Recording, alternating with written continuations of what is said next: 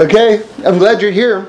I want to talk about the plagues and try to wrap our minds around just what was going on with those, and just maybe a different aspect and how it applies to us today, and just talk about just what it means to leave Egypt.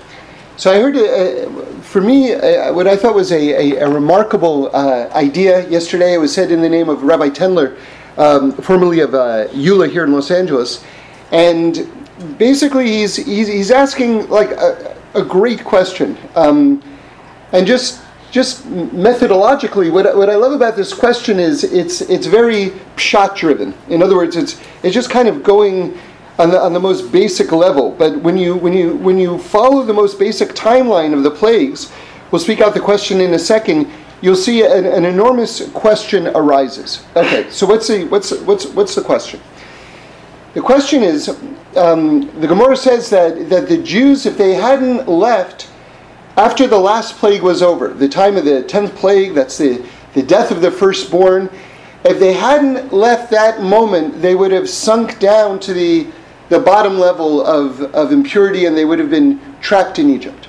Okay?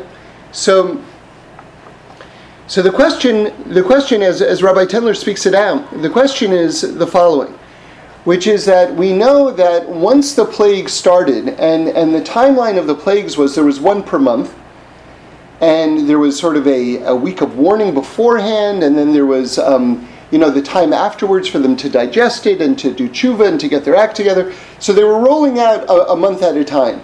Once the plague started, the Jews were no longer in this status of active servitude. In other words, we were still trapped in Egypt. We were still, to that extent, slaves in Egypt. But the slavery part of slavery, that sort of forced working and all the torment that came from that, sort of once the plague started rolling out, that went aside. So in other words, for 10 months, the Jews were, so to speak, not slaves. They were not slaves. So if they were not slaves for 10 months, why was it, now revisiting the question, why was it that there was this rush to take the Jews out as soon as the 10th plague was over? Not only that, but it says in the Torah that God took us out on eagle's wings, which Rashi brings meant that God took us out very quickly. Again, to emphasize this notion that once the plagues were over, we had to get out of there. But if we had been essentially sitting around more or less for 10 months, why at that moment was there such a urgency?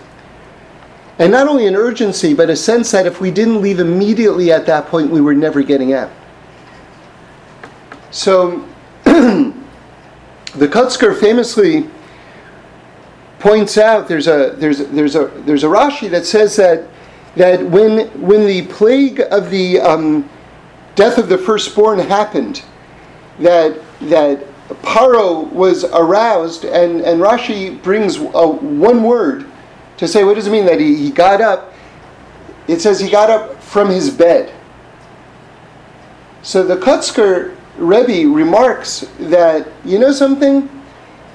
That's the 10th plague. 9 times Moshe Rabbeinu has accurately predicted some wild phenomena, something that you couldn't possibly predict unless God was telling you himself what was about to happen. Accurately predicts, and when it's coming, and exactly when it's going. And now for the 10th plague, God communicates to Paro that there's going to be the death of his firstborn, and he goes to sleep in his bed. Right? That's the power of this one word, that he awoke from his bed. That he woke from his bed, you know why? Because he went to sleep in his bed. You know what that means? That means that it was business as usual for him. Meaning to say that after these 9 plagues, there hadn't been a fundamental change in terms of who he was as a person or how he was reacting. Now here we're going to put it all together and kind of make the point, because this made a big impact on me. Why did the Jews have to be taken out after the 10th plague immediately? Because if you experience a miracle and if you don't respond in some new way, in some changed way, that you can actually suffer a further spiritual decline as a result of experiencing a miracle. That's a very big idea. In other words, I sort of hear, like, if someone were just to come up to you and say, oh, you experienced this miracle, that should change you. Okay, but let's sort of think out the rest. But if it doesn't change me, it's not such a big deal. It's not great, but it's not a big deal, right? I mean, I should be more appreciative in my life. I really should be more appreciative, more grateful. But if I'm not, I'm not the greatest person in the world. I'm not the worst person in the world. But this is actually saying something very different. This is saying that if someone experiences like a miracle and doesn't actively change in some sort of way, that it's actually to their detriment that they actually decline. And so now, just to plug it back into the whole circumstance of leaving Egypt, if after the 10th plague, when it was now time to leave, so this was going to be the big transformative moment where all the Jews become now the nation of Israel, right? This is like, now it's like the march to Mount Sinai. Now it's sort of like revealing like the oneness of God and sort of like the game plan of the world, the Torah mitzvahs, in a way that we've never had before. This is what's on the line right now. If we hadn't actively left and made an active change, an active effort at that moment in response to all of this stuff right now, we would have essentially been a ruined people. We would have been a trapped, ruined, destroyed people at that point. So, to me, I know, if you've listened to these talks over the years, I've experienced all sorts of just wild coincidences, Siyata Deshemai, all sorts of things. And it's sort of like, so I take this as a special warning to me. That's maybe why this made such an impression on me, because it's sort of like, if someone sort of becomes sort of used to it, used to miraculousness, right? That's a very dangerous state to be.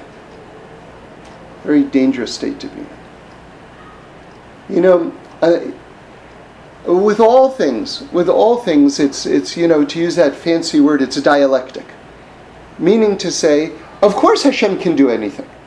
So it is on some level, a madrega, a spiritual level, not to be surprised. Because why should I be surprised? If God is all-powerful, God can do absolutely everything, why should I be surprised? That at a certain point in a person's spiritual development, or depending on the week or the day or whatever it is, that in itself can be a growth moment. The growth moment being, I'm not surprised, because why should I be? In other words, that's the surprise that I'm not surprised. So there actually is a growth moment there. But if a person gets to the place where they're just stam, just their way of being is just not surprised, and it's not just this wild revelation of, I'm not surprised, look how great it is that I'm not surprised, because I know that God can do miracles all the time. No, I'm just not surprised. Then that's not great. Right? You can be not surprised as long as it's in a surprising way. But you can't be not surprised in an unsurprised way. Because that just means that it didn't make an impact. So, okay. So now that we've introduced this idea, and there's certain things a person can do. Like a very easy, like someone was telling me the other day, their mom experienced a health crisis, and then they're better. And I said to them, just without even thinking, I said, give charity. Right? So that there has to be some sort of reaction. There has to be some sort of reaction. That's a very easy reaction, because it's an active effort, whatever it is. It's a coin in a box, or it's a check, whatever the person's level is. But at least there's a response, right? That's Rabbi Weinberg calls the charity box the thank you machine, right? So there's at least that's a minimum. That's a minimum, and then depending upon the person and depending on how serious we are and how focused we are, we can come up with additional responses, right? But that then becomes, requires work and thinking and, okay, so what am I going to do? How am I going to respond? Okay. But now that we've introduced this idea of the plagues in general, I want to sort of go further in terms of just trying to wrap our minds around what they were. And this was new for me, so I want to share it with you. And, it says that the Jews didn't listen to Moshe Rabbeinu because of Kotzer Ruach, which means a shortness of breath, if you will, or a shortness of spirit.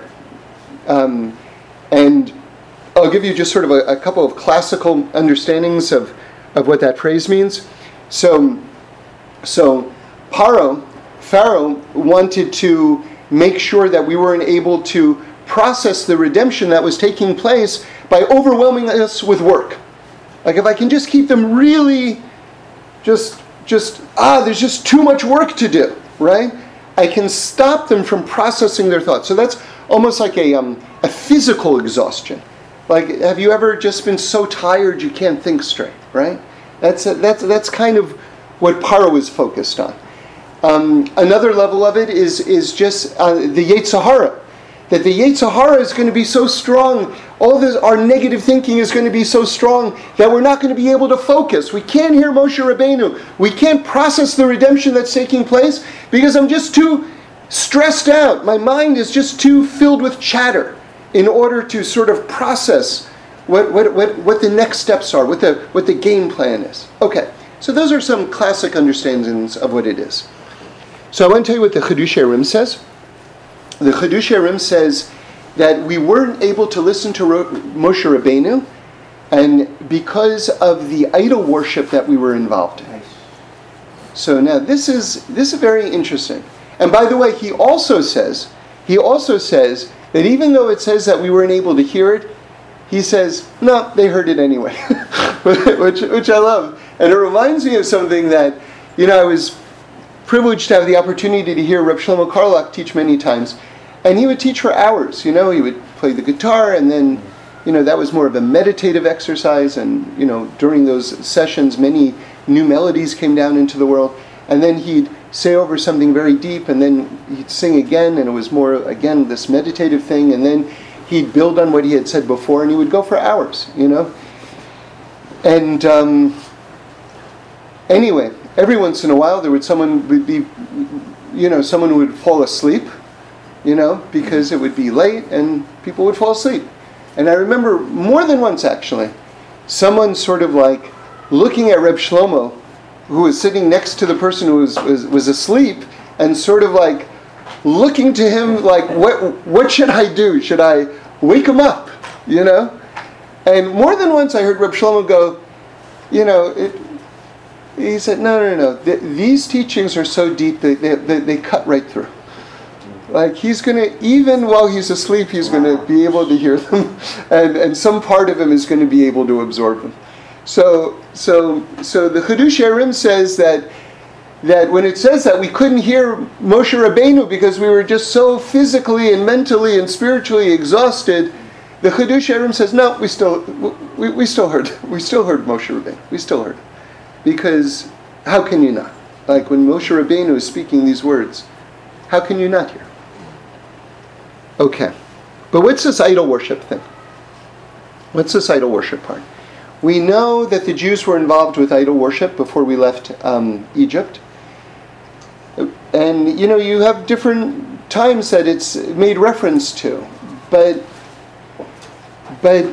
now, this is like the first time that I actually heard it in this context from the Chiddushei HaRim, that it was actually holding us back from processing what Moshe Rabbeinu was trying to do, that what Hashem was trying to do.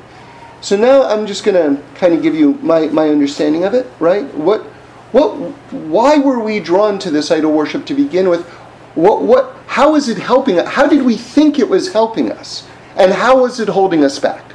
Okay, so I'm just going to give you my idea, and it'll be mixed in a little bit with the Chidush Harim as well. I'll try to tell you who's speaking when, so you can keep your sources straight.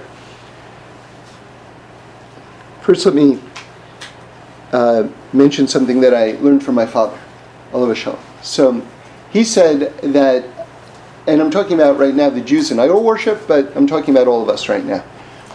Why do people stay in relationships? Okay, and why do people stay in relationships, especially when they're negative relationships? All right, this is the question. And my father was a psychologist practiced for 50 years.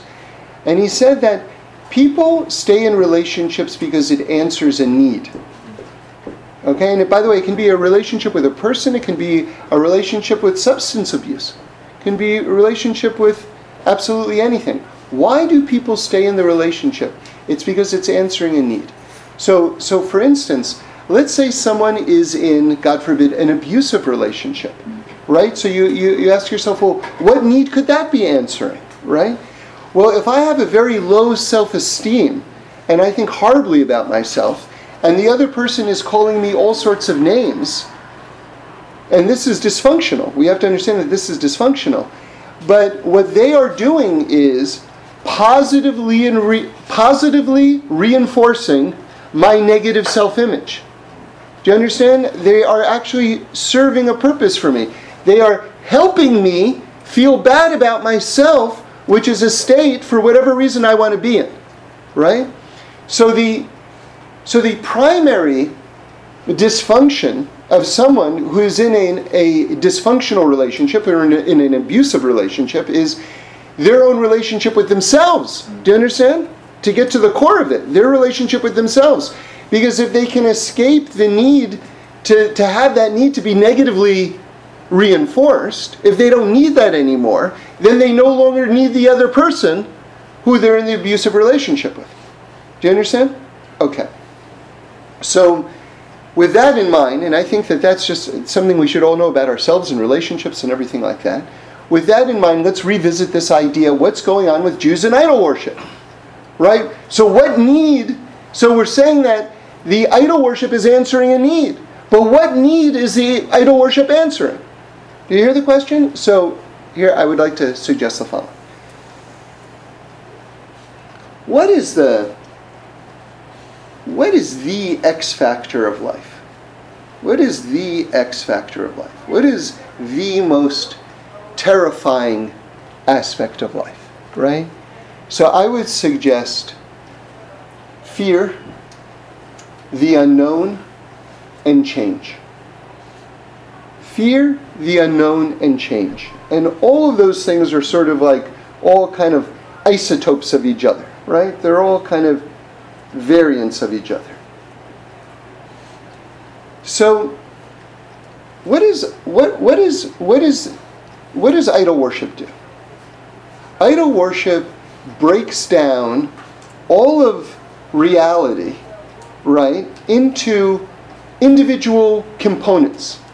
Rain, fertility, love, money, right? It takes all of the moving parts of life and isolates them and gives you a direct address to each one of these things.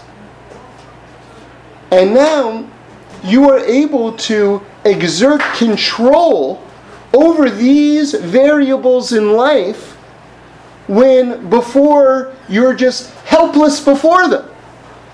Okay? Now, I saw from Rabbi Moshe Shapiro, Olav Shalom, who pointed out a very important foundation about idol worship, which is it's more really about the individual who's doing the idol worship than the statue itself. In other words, the psycho-spiritual dynamic, if you will, is more about empowering the individual than worshiping some piece of wood or stone. Okay? Because it's putting you in control. See, like the real dynamic is that you, so to speak, are becoming the God. That's the very interesting part of it. And one of the places where we learn that out by the way, is it says Paro, when Paro was dreaming, it says that he was standing above the Nile. Now the Nile was one of the gods of Egypt. But isn't it interesting that he who supposedly is worshiping the Nile in his dream state is standing above the Nile. Because really it's about you being in control. That's what idol worship is about. It's about you being in control, not thinking that this piece of stone or wood is in control, which of course is ridiculous.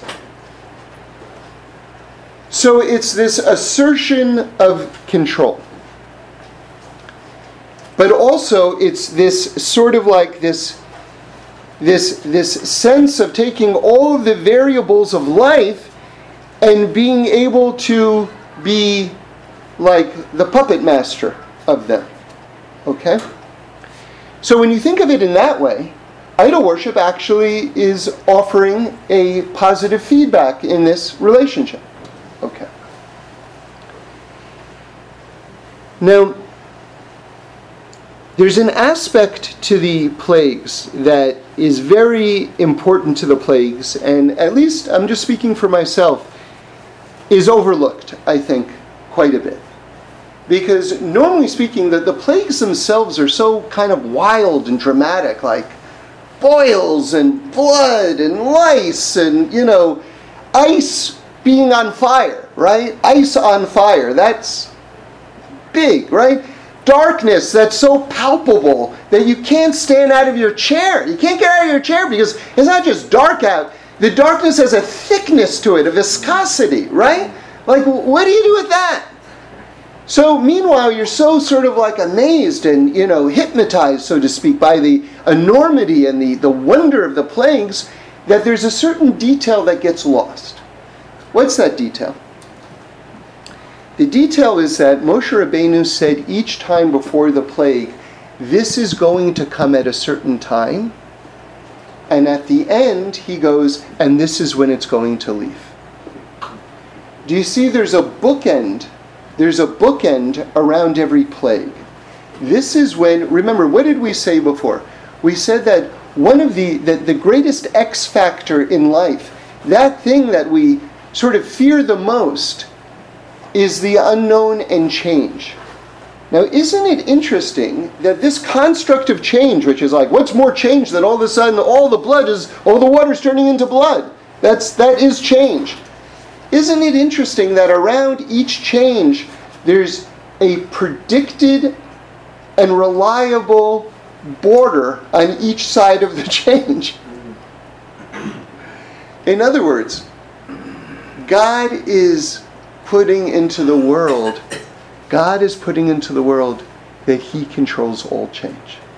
Do you hear? I'm going to say that again. This is big. What are the plagues? Let's just boil it down to one sentence. God is putting into the world that He is the one who controls all change.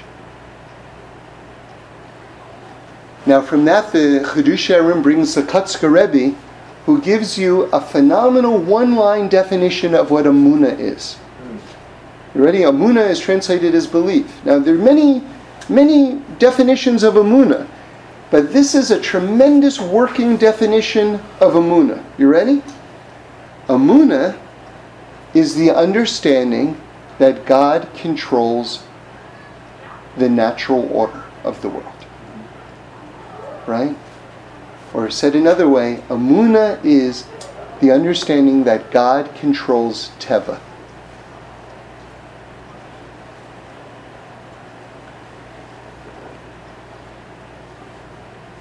The reason why that's so big is because, you see, there's so many stripes of belief. Like, can you imagine two people meet each other? You believe? I also believe. In what? In God. I also believe in God. I'll tell you something. I had to go to like this event this week, right? And so, because of the nature of the event and the organization and everything like that, I had a driver. So I was talking with the driver, and he's asking me questions about what I'm up to and this and that. And so I said, well, I'm working on this thing. And he goes, well, I hope whatever it goes well or whatever it is. And I said, well, that's up to God. That's in God's hands. And he says to me, what did you say? I said It's up to God. And then he said, this is a quote, he said, "That's a word you don't hear in Los Angeles much."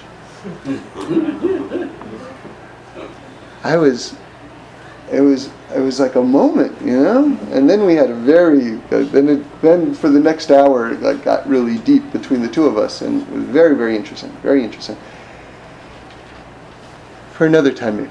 Okay, but anyway, so you can meet someone and it's sort of like, you believe, I believe. What do you believe in? I believe in God. I also believe in God.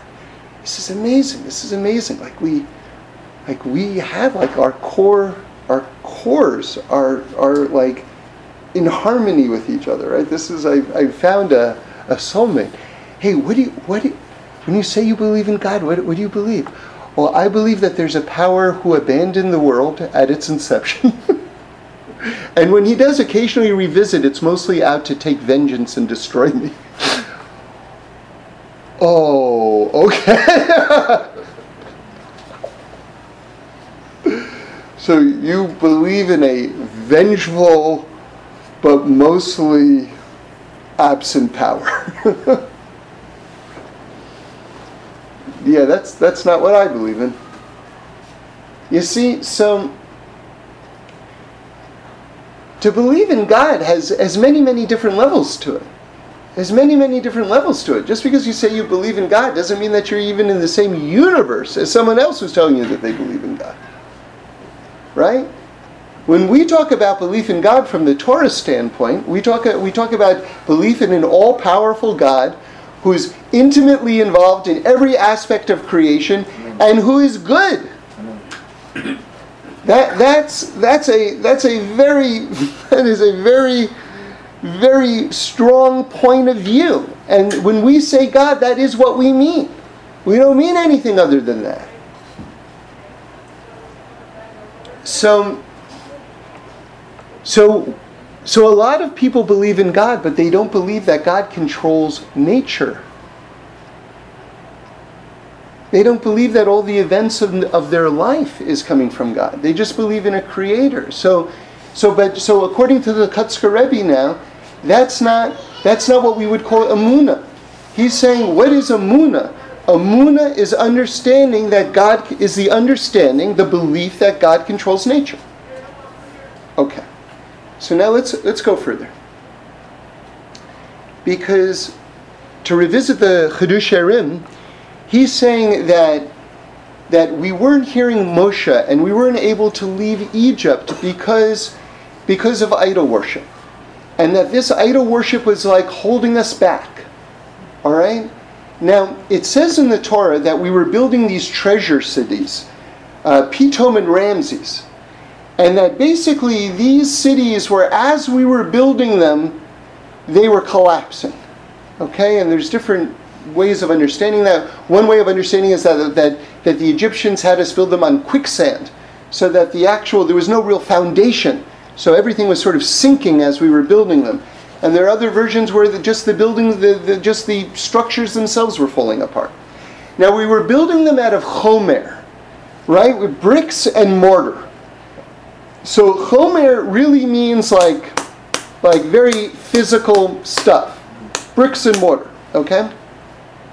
So the Chidush Harim brings a Zohar that says that on a deeper level, that chomer, right, which means building materials, right? That chomer is actually referring to a kal v'chomer. Kal v'chomer is one of the logical ways that we derive truth from the Torah. Okay, so a kal v'chomer would be, if this is true, how much more so this is true. Okay, so it's a way to build logical inferences and to be able to draw out ever more increasing levels of truth from a foundation, from a premise. Okay? So now let's just take a moment to appreciate the beauty of what the Zohar is saying. Okay? You've got physical structures being built with chomer, right? With these building materials, with this brick and mortar. But they're saying that it also parallels a kal v'chomer, which is logical principles, which are also like buildings, being erected in our minds. Do you see the parallel between physical structures and logical structures that are being erected? Everyone see that parallel? Okay. So what's the problem? The problem is that it says that these physical structures were falling apart, which also means that these logical structures are falling apart because they're based on the wrong premises, the wrong premise. Meaning to say, let's use another word for logical structures that are falling apart. Let's use another term that's a little more relatable. How about rationalizations? People construct rationalizations in their mind why I can't do this, or why I have permission to do that. These are rationalizations. And a lot of times it's like, well, God, if you're not going to do it, I'm going to take matters into my own hands and I'll just do it as I see fit. These are examples of structures that are going to fall apart and that can't last. So it says that it says that we did tshuva. And the Chidushei HaRim says that he's analyzing the Rambam, and he says that it says after we did tshuva, then we were able to leave Egypt. Remember, what was stopping us from leaving Egypt? Idol worship. But once we understand that God is in control of all change, and not only aren't these idols, but we ourselves are not in control of this level of change, but that God is in control of all change, then all of a sudden our thinking is now on solid footing, and now we're able to leave Egypt. Now I just want to tell you, there's something that sounded very sort of simple and logical, but I just want to just drill down into how remarkable that little sequence was, okay? So I always think about this, I forgot who said it, but it's one of the rules of writing a play, okay? So normally in a play you have a 3-act structure. So in the first act of the play it says that if you show a gun in the first act, it better go off in the third act. Okay? That's just storytelling. That's just how you construct a story. Do you understand? So in the beginning of this thought, what did we say? We said that we were building structures, Pitom and Ramses, that were falling apart. If that's the first act, I would suggest that the third act is, and then we did tshuva, and then the structures didn't fall apart anymore. Okay? But think about that. That's really a drag, actually. And it doesn't say that. It says we did tshuva and then we left Egypt. It should say we did tshuva and then the structures didn't fall apart anymore. But if that were the case, that we did tshuva and the structures didn't fall apart anymore, what does that mean? That means that we're just back in the condition of being slaves again.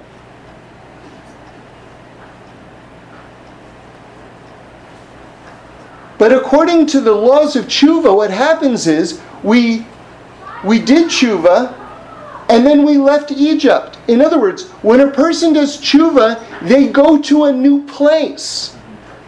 It's not just that they go to a better version of the old place. A better version of the old place would be, now we're building these structures and they're not falling apart, but ... we're still slaves in Egypt. We're still in the old place. No, tshuva allows you to go to a brand new place. That's amazing. So it says that after we did tshuva, we left Egypt.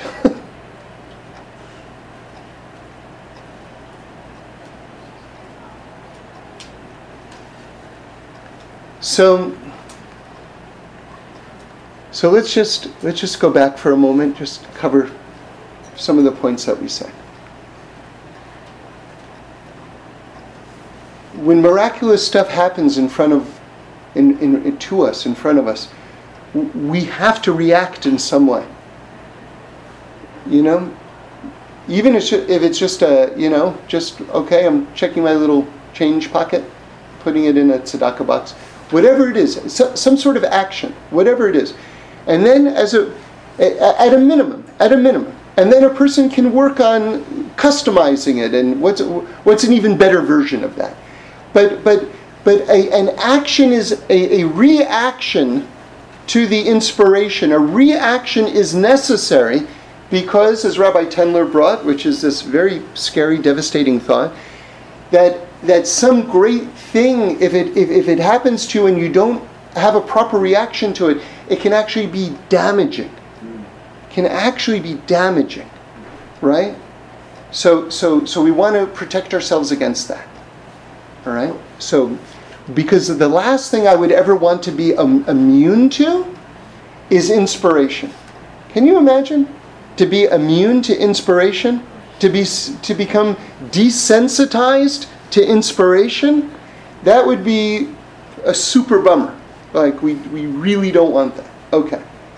So to create some sort of beachhead, whatever it is, some basic action, and then a person can build on it. But I'm telling you right now, and because I know for myself, there's no obvious answer to what you do. I'm suggesting just a coin in a box because that's just like, at least it's something. And then you can work from there, right? But to really absorb this lesson, we have to be a little bit creative, and it's actually going to require some thinking and some work. Okay, so just so you know. The next thing is understanding that we remain involved in relationships because they answer a need. Okay? If you are involved in a relationship that you feel is negative, and it can be with a person or a substance or whatever it is, you have to figure out what need is it answering within yourself. Okay? That's number 2. Number 3, understanding that God controls all change. And that the way that the hallmark of change is put into the world, which is the plagues, that God said He was going to do it before it happened, and He told you it was going to go away at the end, to show you that God Himself is controlling all change. And that a working definition of emunah, of faith, is understanding God controls teva. Right? So, maybe we'll just conclude with just a bit of imagery, which is that something enormous and beautiful, right, is being constructed in front of our faces. And you know what it is? It's our lives. But sort of like the scary X factor is we don't know exactly what it looks like. And I had this experience this past week where I've been watching this building. It's been on the corner of La Cienega and Melrose, and it's on the southwest corner, and it has always appeared to me to be one of the most, I don't want to use a negative word, so let's say unique. Eccentric. It's a unique building. It's pink, black, and white. You might know the building. It is really like, there is nothing like it in LA, and many people would say for a reason. And I remember for years just driving by this thing and just kind of going, really? You know? And that's why it didn't really surprise me when, going back a few months now, they started dismantling this building, but not the building itself, just the outside of the building. Because I don't know what the backstory is. I think it's possible they were trying to sell it and no one was buying it. I don't know what was going on, but they finally sort of had their moment of truth, and they said, we got to redo this place. You know, it's just, you know, we rolled the dice, you know. Okay, we got to do something now. So over the last several months, they've been redoing the outside of the building, and they've been going very, very slowly. And I've just kind of been watching it as I drive by occasionally, and just thinking like, you know, I don't know what they have in mind, but it doesn't really seem to be any better. Like, I don't know what's going on, but I'm not seeing why they poured so much money into this reconstruction. And then this past week I drove by and like suddenly they put up the last several pieces, and it's beautiful. It's like such a happy ending to the story. It looks like a completely different structure. It's beautiful. It's actually beautiful. It's like, yes, you guys did it, you know?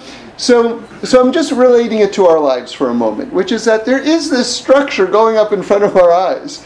And there's this sense of fear, which is like, what's it going to look like, right? What's it going to look like? Like, can you imagine, like there's like this construction site that doesn't seemingly have any supervision, and it's like people could raid all the materials or burn it down or like vandalize it, or who knows what's going to happen. So now we have to add one final point, one big point, which is that each plague came as a reaction to Paro. Was Paro going to do the will of Hashem or not? See, this is where we come in. This is where we come in. Because all of the change that's being put into the world and all of the change that's being put into our lives is ultimately a reaction to us. Was Paro going to let the Jews go or not? Are we going to do X, Y, Z or not? And that was the point of departure, the jumping off point for each of the aspects of change that then enter into the world. So it begins with us. So we are, so to speak, the co-architects to change. And we have to recognize our essential role in this unfolding process. Right? We never stop being partners with God in terms of the ongoing creation of the world and the ongoing revelation of our lives. The following are some questions and some answers. So to continue on that, the 10th plague, that's in the Parsha, I believe, this week. It's a pretty heavy-duty, amazing, mind-blowing thing. How, specifically the 10th plague, how would you suggest we use that as a lens to look at something this week? Because that's like Right, so again, it says that Paro woke up from his bed, which means he went to bed, which means that he had become completely desensitized to the first 9 plagues. So I would say one idea is just to look back on our lives, to try to catalog on some level how we've seen God's hands in our life. And the idea that if we know that God is actively involved in our life, God doesn't change. Then He remains active in our life. So how do we want to sort of like reapproach sort of just being alive from an active understanding that God is right here, right now? Thank you, first of all. So my question kind of includes the Muna versus Bitachon situation with the last thing that you were talking about. So Amuna and Bitachon, so according to the Chidushei Arim, Amuna is just the understanding that God is in control, and Bitachon is believing that it's the best thing for us, I'm assuming? Okay, so he didn't speak out that part of it, and he was quoting the Kutzker on that. Yeah. So perhaps I can infer that. Okay. And then based on what he quoted from the Zohar, that it's basically the way that we need to respond to the Amunah that Hashem is in control of the natural world is that our responses are logical structures that we create understanding that. Right, exactly, right? With understanding that as a premise. Understanding that as a premise. Right. And so if perhaps we can learn from the way the Jews responded to each of the Makkah, we may have been out earlier if we truly believed that Paro was going to let it, that Hashem was going to help Paro let us go. I don't know about that, because it seems that God really wanted to bring these 10 plagues into the world. So I don't know if we would have gotten out any faster. Maybe we would have gotten out faster than 210 years or whatever it was, possibly. But it seems like once those 10 plagues started, that was a complete cycle that Hashem wanted to do, seemingly. Okay, because I find it really interesting that Shovavim happens right now. These parshot of us going into Egypt and out of Egypt is happening at kind of the darkest time of the year. really having us have to work on our belief in one, God controls nature because it's the middle of winter and we have no idea, in California especially, it seems like winter, and right. we need this rain so much, yeah. that it's really kind of teaching us, okay, God is in control, believe God is in control and believe it's for the good, because by doing that, you're going to kind of accept what it is, but create the structure for better, essentially. Yeah, the Chedush HaRim says a couple of interesting things. One is that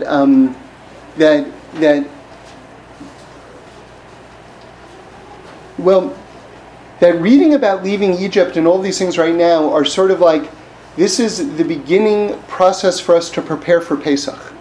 Okay.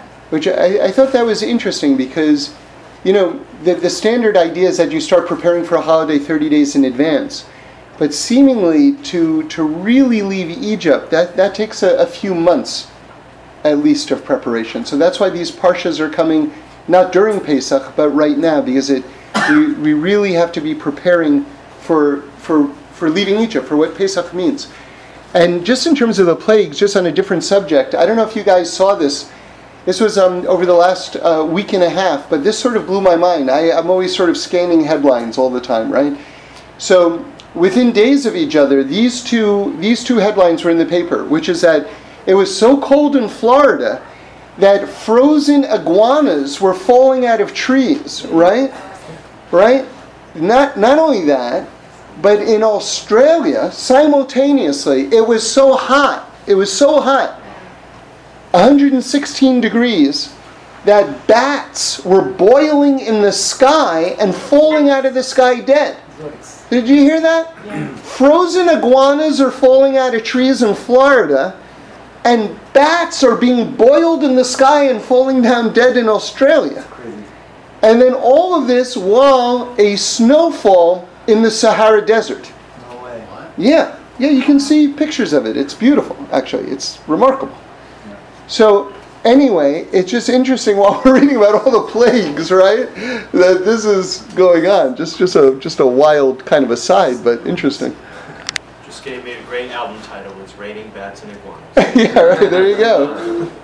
Okay, this is a way too broad question to be answered right now, and you may even say, I don't know if I'm the one to answer this. Okay. But can I say that now? you may surprise yourself. So, talking about relationships, whether dysfunctional or healthy, yeah. and why we stay in them. Let's say we're talking about a marriage, or even a marriage to be. Now, we permit divorce, but we value marriage. So then the question becomes, if a relationship, let's say, degenerates into a very unhealthy relationship, at which point it could stay that way, get worse, or go back. The go back was what happened with my brother, who was married 30 years. He went to hell and then full circle. So,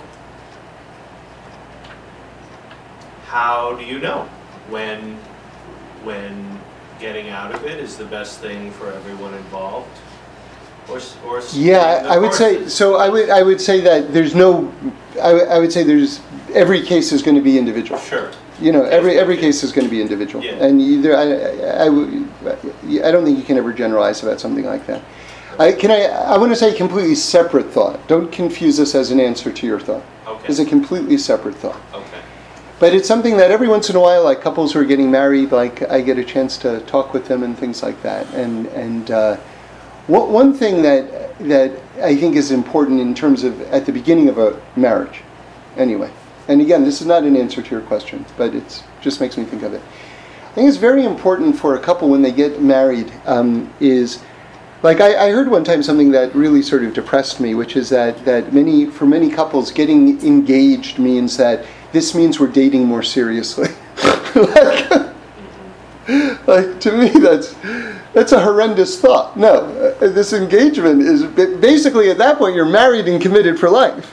You know what I mean? It doesn't mean you're dating more seriously. Come on, get real. You get engaged because you are essentially getting married, but it's just this temporary thing while you tie up some loose ends before the actual marriage ceremony. Okay, that's an aside. But when someone enters into a marriage, they enter into it understanding that this is what I'm doing for the rest of my life, and that I am going to make this work, and that every part of me is going to make this work, and that there is no alternative other than making this work. As opposed to, sort of like, we'll check it out, hopefully we'll get along, if we don't, and I've got 10 contingency plans in mind, or no. This is what it is.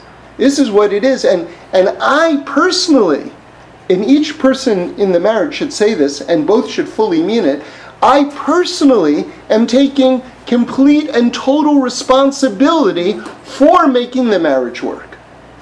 Each partner should say that, saying that each one is going to be the last sort of like whatever, insurance that it will 100% work. So you've got both people saying it's 100% going to work, because I'm going to make sure of that. That's the only way, in my opinion, to enter into a marriage. If a person's not entering into a marriage with that level of commitment, then forget it. Forget it. You know, it is, as Reb Shlomo would say, it's cute and it's sweet, but don't do it. I was wondering, you mentioned that idol worship was keeping us from leaving Egypt. Right. Okay. I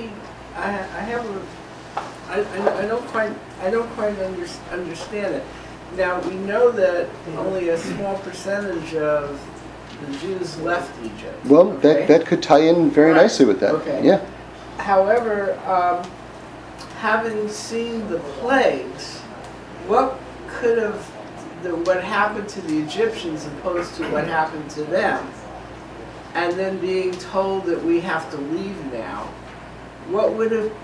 how could idol worship have been stronger than that kind of fear that, hey, the whole world is collapsing? Okay. If I'm following your question, I'm not positive that I am, but you know, there's something very interesting about people who. I'll tell you something that happens with reporters all the time. Okay, this is a known thing. Reporters say that they're going to cover a story, right? But really, what they're doing is they already have the story in their mind that they're going to write from the very outset. And what they do is they talk to the person just to get a couple of quotes to fill in the story that they're already going to write from the outset. This is a known thing. This is a known thing. So in other words, and a lot of times you see in religious conversations, people sometimes ask questions, and they ask questions and it has the illusion that they want to know or that they're interested, but their asking of the questions is really just a form of criticism and attack, right? They're not interested in the answers because they've already made up their mind, and they're not asking a question because they have an open mind and they want to learn something, okay? So from this you see something very scary, which is that if a person has already decided the way everything is, and now I'm sort of revisiting your question, the circumstances of why idol worship was holding us back, right? If you understand idol worship as sort of like the way of the world, as the plagues are coming in, they're just reinforcing your previous understanding. How's that? Okay, so this is the God of this is taking his vengeance, and the God of that is taking his vengeance, and the God of this is taking his vengeance. In other words, if a person isn't open to learning and receiving and really being in this place of humility, then all outside events do is reinforce your previous understanding. That's happening today with climate change. It's never stopped happening from the beginning of time. It's never stopped happening from the beginning of time. So this is why they say that this is why they say that the Torah was given in the desert. Because they say if you want to receive the Torah, you have to make yourself like a desert. You have to make yourself like nothing. You have to make yourself like an open vessel. Right? This is a level of humility that is often very hard to come by. Right? To be able to receive. Right? But if you just contemplate the fact that you certainly didn't create the world, much less create yourself, So what is this elaborate, infinite, amazing construct in front of you, that isn't just flipping over and changing in front of your eyes every single second, but there's some sort of continuity to it. And you have nothing to do with it. And it's this ongoing miracle that's taking place in front of your eyes. That should create a very awesome level of humility to be able to receive. Then you just have to make sure that you're receiving the truth. Right? Maybe So I have one more question. In terms of like Hashem controlling nature and us being co-architects, yes, that relationship I find is really fascinating because someone brought up climate change today, for instance. Yeah. So on one hand, we have to believe this is all part of Hashem's plan, Hashem's complete control. But on the other hand, we influence that control, correct? Because we're the co-architects. So how are we supposed to, when we see something like this, that we really don't know if this, you have some people who claim that we're destroying the world by, not by all the plastic we're using, all the greenhouse gases and everything, and then some people are claiming that this is really just the natural cycle of the world. And some people, combine the two, we're hastening it, etc., etc. So, as Jews who are all gathering here, is the answer just to daven? Or do what we believe is right? How are we supposed to react? Yeah, it seems like you have to take, there's a certain sort of premise, which is that you have to sort of respect teva, right? You have to respect the nature of the world. And that goes, for instance, for business. I remember I asked a rabbi one time, should I do this or can I do that? And he said, what do people normally do? And I said, they normally do that. And he said, then that's what you should do. In other words, you have to respect industry standards. And if there are also, information that we're getting from the scientific world that's considered reliable, even if it's maybe debated by some people, but if it's considered reliable, we have to take it seriously, and then we have to just go from there. And at the same time, realize that Hashem is taking care of us, Always. but it's up to us Always. to make it better, so to speak. Always. And, I heard a rabbi say something interesting, which is that he was saying, it seems like the world is expiring. And he said, yeah, but there is an expiration date on the world. So, Mashiach, right. So, it's sort of like, if we are running out of resources, that perhaps in that context shouldn't be that surprising. Now, that doesn't necessarily mean that the Jewish endgame vision is one of destruction or anything like that, but just the idea that the clock is winding down doesn't seem to... It seems to make sense on some level. But, I would caution making too strong a correlation there, but nonetheless, thematically, there's an interesting point there. Yeah.